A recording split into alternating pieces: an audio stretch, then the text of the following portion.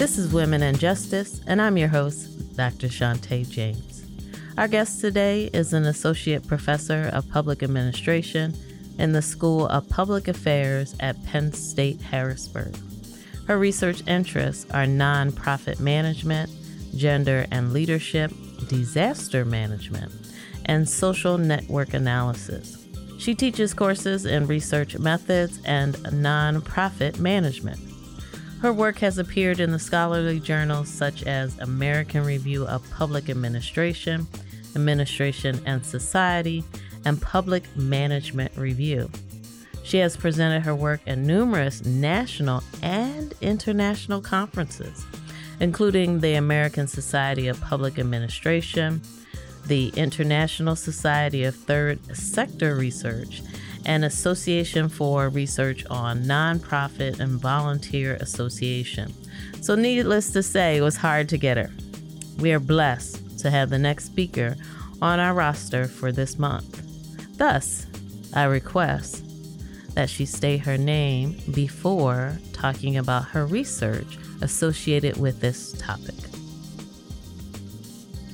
Thank you very much, and I'm very delighted to be here. I am Professor Triparna Vasavada, and I work at Penn State Harrisburg. I teach in public administration at School of Public Affairs. I teach courses in nonprofit organizations, management, and leadership.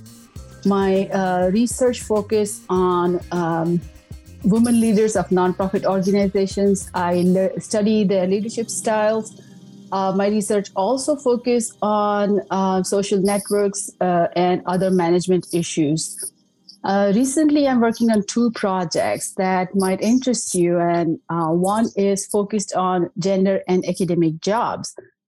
And in there, I'm looking at what are the differences in men and women. Those are on tenure track. In terms of working hours, productivity, family structures, publications, and a lot more other things. It's a fascinating research and very personal to me because it is in my home, profession. Second project is about gender and how it is included in MPA curriculum.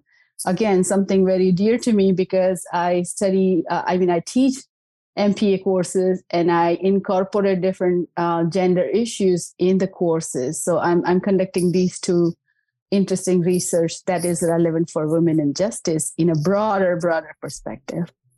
Okay, you gave us a lot, so I'm going to just step us back just a little bit to make sure we get like a solid foundation. So based upon your research, where do you see the position of women in your field right now? Let's start from there first.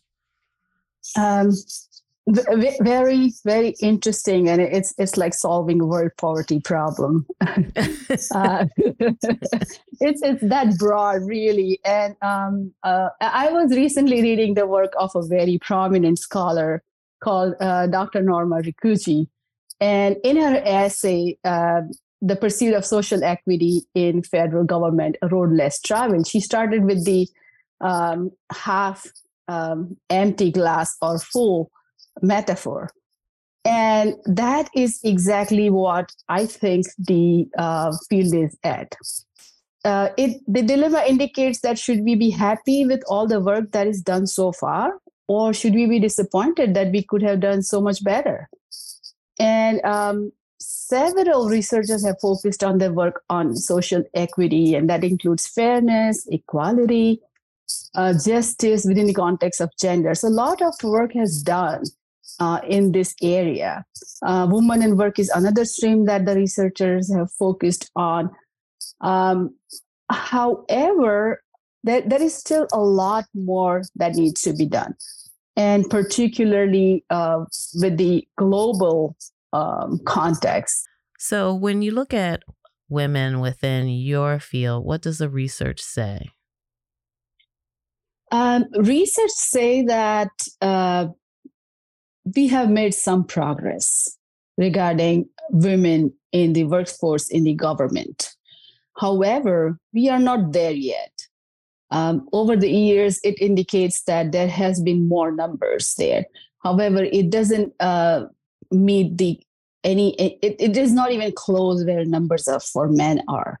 So we still need to do a lot of work there. One would think that we are in a developed nation, right, with a lot of resources, with the best brains we can ever have from all over the world. We should be ahead in the game of social equity in public administration. However, recently I was reading a report by United Nations Development Program, and they mentioned that women do not yet participate equally in public administration, especially in leadership and decision-making roles. And that is true for our country as well. The report was talking about international observations, and we are still not very different from that. So there is a lot more work to do. Women have increased in the numbers. However, still not there yet with leadership positions and decision-making roles. So based on your research, why are we still at the point where I think, or at least lately, I've been feeling like we keep saying that we're going to empower this population, but the next steps haven't been taken. So is this purposeful, do you think? Or is there really not this mentoring avenue to place a woman in this position or encourage that?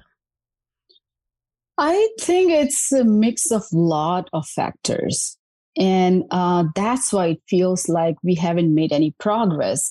And that's why that half full, half empty glass metaphor. To really make progress that's visible enough, we need to work on many different aspects, from sociology, from economical, status of women, from family structure. But biggest issue that stops women is the reproductive age.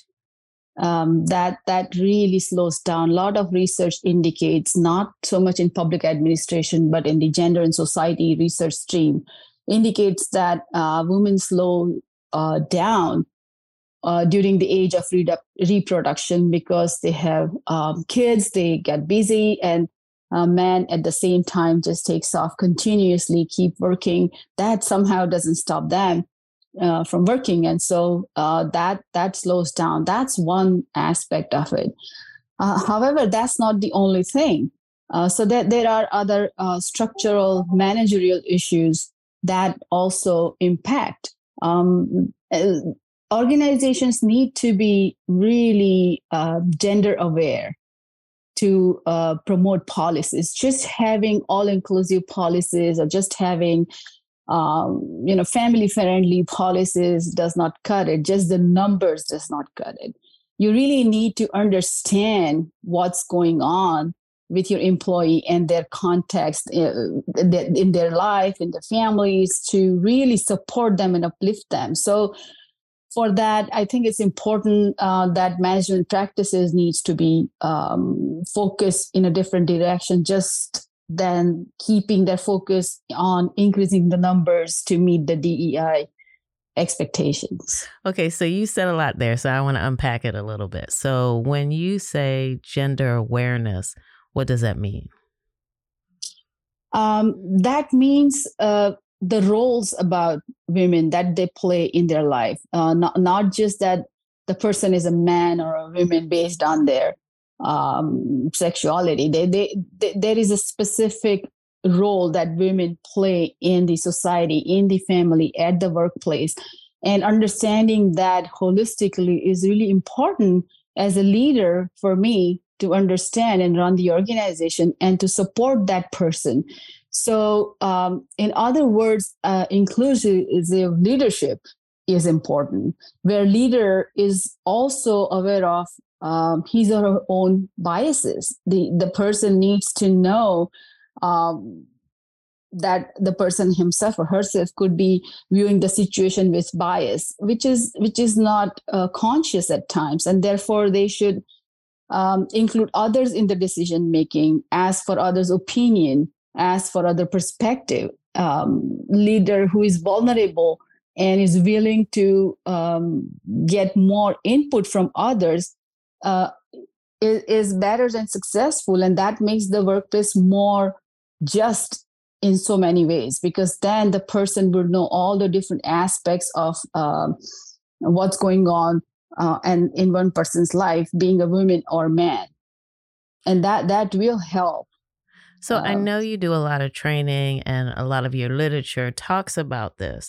So what type of barriers do you come across, especially when you're turning to leaders to say, and it sounds like you want more of a holistic approach of within the workplace.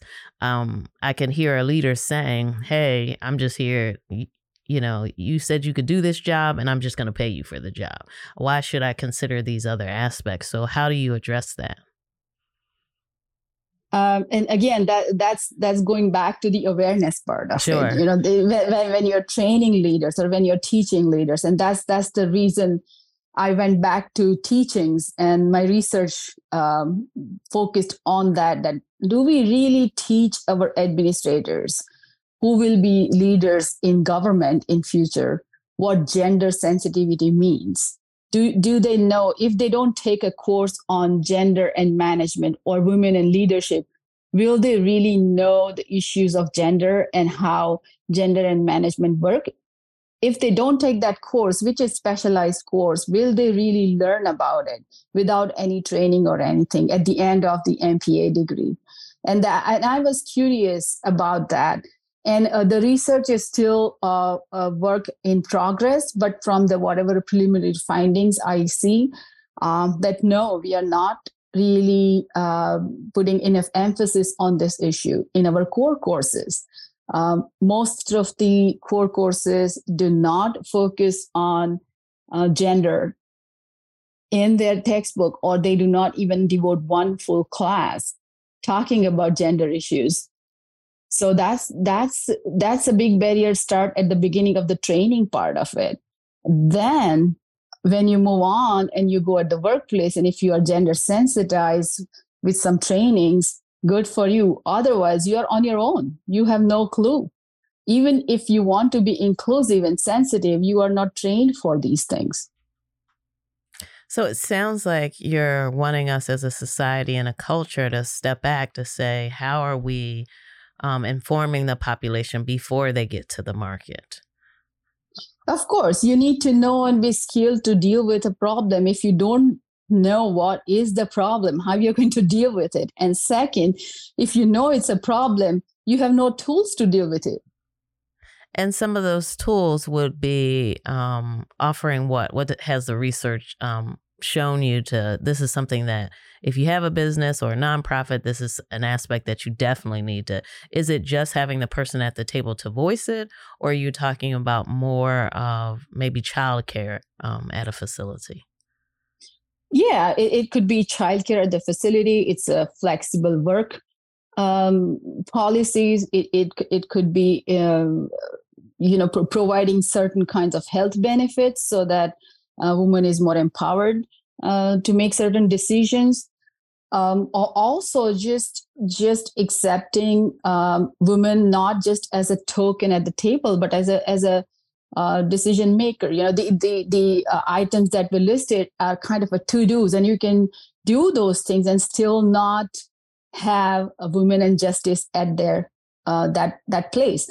And I can talk from my own personal experience that I have been on many different committees for all these years that I have been in this profession. Okay. And a lot of time I have been on the committee, or I have been asked to be on the committee because I am a woman and I am a woman of color. Now, that's a good start, right? That at least for whatever reason, I'm included in the committee. So the conversations are, your thought is going in a positive direction. Yeah. Okay. Right.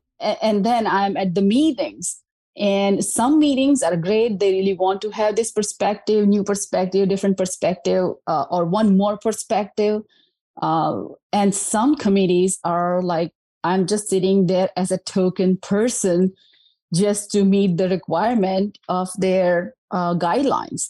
And so they, because I'm the only woman there, and my voice is not heard enough, or my opinions are repeated with using with different language, but same ideas stolen from somebody sitting next to me. Right. And I'm sure I'm not the first one experiencing this. I'm sure you might have, or a lot of other women I have talked to have had the same feeling. I mean, say same experience. So leaders and employers in general have to have the training that goes beyond just making policies and making just inclusive culture. It's just the buzzwords, but actual implementation goes beyond just having those policies on paper.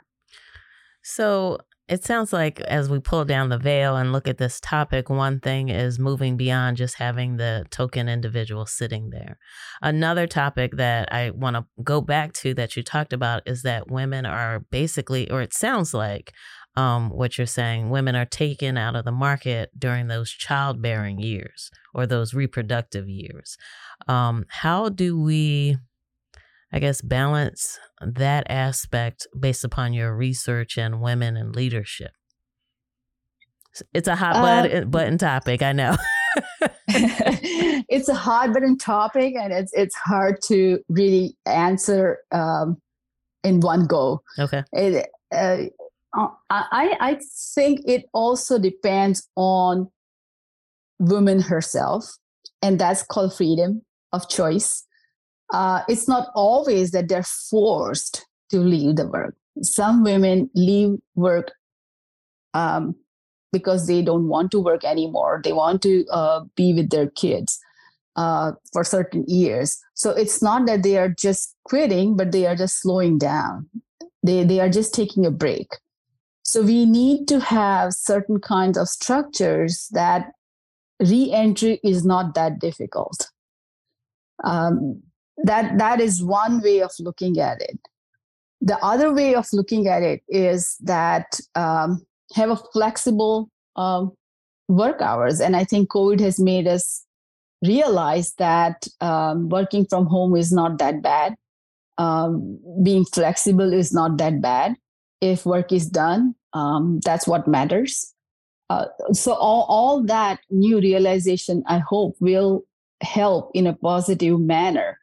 But it's a complex issue. And again, feminism is not about forcing women to work and empower them to work and go against their natural instincts. Sometimes just women does not want to work after the kid is born, and that's completely fine. That's their choice. And if they want to work, that's where the support from the employer comes in. Support from your leadership comes in. If they want to work, leadership needs to recognize that woman is a mother too. And that's not a bad thing. That's not an intimidating thing for the organization. And if you work around the new situation, the new employer, in some sense, the things will be same and maybe even more productive. So rather than seeing these kind of things as bump or barrier, you can work around it, and it's possible. And then working around it, because I love the way you say about flexibility and COVID, but I'm also aware, especially as we're going into the summer, I've noticed more and more businesses are turning to, okay, let's get past COVID and go back to the original structure. So I question whether or not, as we're trying to navigate and figure out our next direction and being inclusive, will the backlash to being equitable be, well, you're treating this woman differently than you're treating me, and that's unfair? Equity, and frankly speaking, your invitation made me think so much more beyond just what I researched. I started thinking about justice and women, and I started thinking about how did it start and when did it start, and I went to Confucius writing and whatnot. So equity is really very complex, even though very simple in understanding. equity, meaning treat everybody as equal, right? So in theory, but yeah, I mean, right? Does that really work? Right. But equity, in my mind, is so contextual. So, and when you say that, like justice, how it can be contextual, then it's not justice. Justice have to be objective, right? Then it's justice. Otherwise, it's not justice. You cannot be subjective. But every time I think about these concepts, I feel it's really contextual. Who you're talking about, in what situation you are talking about. If you are in certain profession, it's just impossible to work from home. If I'm a nurse, I cannot work from home. That's right. Just it's unrealistic, fact, right? So yeah, so there is it's not about equity or fairness, but it's just not. It's just a type of profession. So it's really contextual, and that's why it goes case by case basis, and that's where it gets messy. And that's why one person feels that, oh, I'm not treated as equal as the other person. But if you're in an administration or if you're in a leadership position, that's the challenge. And that's where I think inclusive leadership comes into the picture. If you are inclusive, not just for the sake of it, meaning not that you just bring everybody at the table some as a token, but in real sense that you ask their opinion that this is the situation, what would you do? If everybody knows about it, maybe people might think less left out or less kind of not recognized or not, less devalued. And they might come to the table with more positive attitude, even about others. They might understand other circumstances more. If I know what's going on in your life, and then you ask me about some special accommodations, I might be able to do it more happily rather than just asking me about the accommodation without giving me any context. It's a very simple human nature that we need to know everything what's going on to be nice to others. We just cannot take it for granted that somebody's asking for leave of absence. That means something must be wrong, and that's that. Now we have policies, so you can do that. But when giving the leave, if you're going to roll your eyes, that's not going to make that employee feel better. So, it's there is no straight answer to this, but every time I think about these things, I think that it's very contextual, and that's why it's very subjective. And that's why it's hard to answer.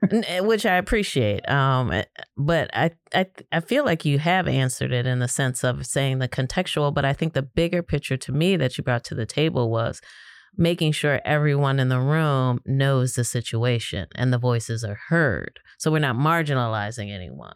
It may be a difficult conversation, but at least we're working together towards the end goal. And I question now, as you're saying it, whether or not we divert after a while to the leader to say, what are we going to do? And then place blame versus as a community come together. So I think the next part to you would be, is that possible? Or is it's a reshaping of how we look at work, really, especially with your leadership?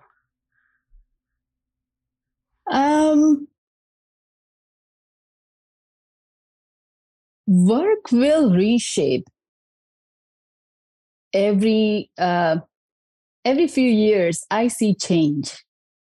So it has been reshaped from what it was, and it will change again. Because I see that world is getting more and more open and at the same time narrow. So you can access tons of information everywhere, wherever you see. Like any country you want to know, you can write about that country in an hour using internet. Maybe now less using ChatGPT. Who knows? So these are groundbreaking inventions, and that's why I think work will keep changing.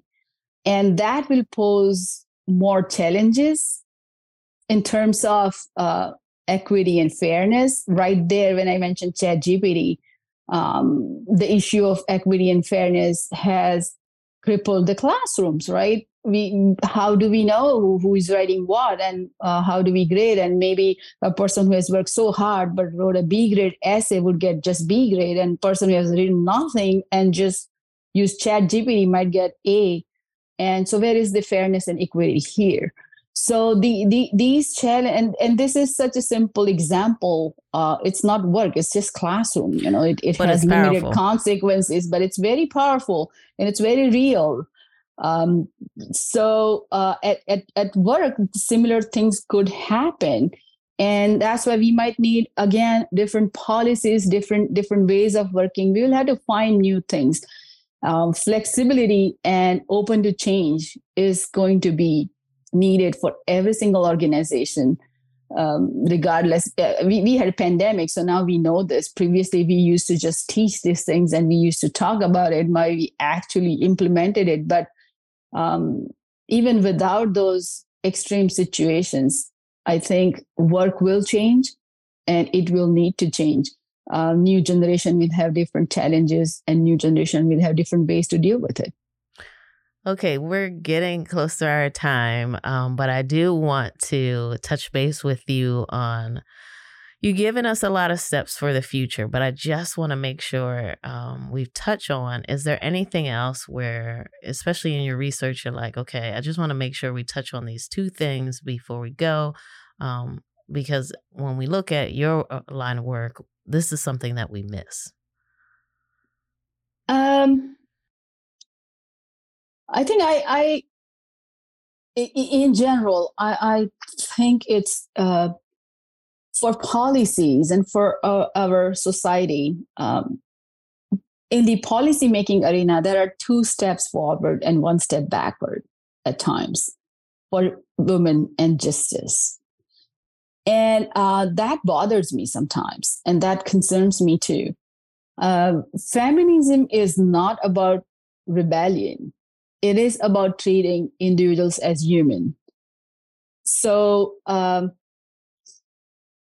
understanding of social equity beyond DEI agenda is really important. And when you say it, because you've said it a couple, what do you mean by that? Let me just make sure I'm clear. Yeah. So rather than just using those words as buzzwords in your speeches and public, public arena, it's important that you actually understand as a policymaker what it means, what the race is, what is gender is. They are not just buzzwords. Gender has a lot to it beyond buzzwords, and as a policymaker or as a voters who vote for those policymakers needs to understand that a women's body is not up for discussion, but that's a very private, personal space and matter. People do talk about gender, race, but they never realize this. When they talk about abortion, but when they talk about in general, it's the gender equity and race equity, and we will do this and that, and people, even common public does not get it. So I think it's important that we go beyond that and understand what in real social equity means. That's really important. Other thing I think I already talked about is inclusive leadership. And leadership has a lot to play with women and justice at work because it's a gray area. It's not really clear cut. It's not really performance management criteria that we might use. Like, okay, these are the 4 things we are looking for, and you do this and that, and it's way beyond that. It's not just numbers game. It's not the those graphs that you put and say that we have this many women at this and that. You should go behind those numbers and see what's going on. How did you reach to those numbers? Are there structures that are supporting or not supporting gender equality? Are there some kind of organizational barriers that women face in our organization or in general in work environment?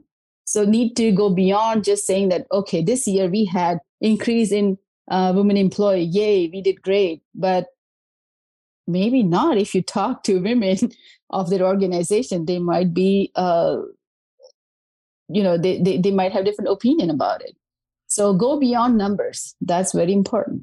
Because I know you teach research, so it sounds like you want us to go beyond that quantitative and include more of that qualitative voice there too.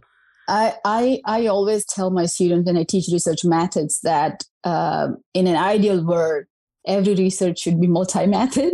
And especially if you got the funding. Yeah, that'll be like a never-ending process and one project for your life or something. But I always say that use numbers to just get the picture. But more interesting is to know what and why and how behind that picture. So you really need to know why of all these issues, and that is answered better by qualitative research. That's more important. So yes, you're right. I would say that go and dig why. What's going on? All right. We are at our time. I always feel rushed because everyone brings all of this information. But I have to make sure that I am staying on time. But I know that we will definitely have you back. So I would encourage people when they see you in the fall to say, hey, come back. So we want to definitely make sure that you're back. Did you have any final note that you wanted to leave us on? I know I put you on the spot. No. I mean, I have final notes, so much to say. All right, give us two. I'll give you space. Give us two. I'll keep it short. Okay. With people who love talking, it's difficult when you just say final note. But not mad. I know how that is. Yeah. No, I think what I would say that this is work in progress, and it really needs very serious attention. The more empowered the women feels, the better the society will be. So that's really important, and it's not just in one arena of research or public policy or organizations. It's a mix of everything. So it should be a part of the society. It shouldn't be just a topic. It's a part of your daily life. When we will reach to that, we will see some significant changes. That's a perfect note to end on. So thank you so very much. Thank you for having me. Thanks a lot. Today, we've looked at women leaders and management. Let me echo the speaker to say that we really need to take the time to hear voices that are different from the masses. November. I have a new book coming out on November the 14th. It's a murder mystery, a cozy actually. Over the next few months, I'll be signing books and giving presentations at several locations in PA, Texas, Virginia, New York, and more. You do not want to miss these jam-packed discussion sessions as we talk about criminal justice and mystery writing. You can find my current book signing and events schedule on Facebook, LinkedIn, Instagram, or TikTok. No, I don't dance on any of the social media platforms, but follow me at Dr. Shante James to find out where I will be in a city near you. See you there.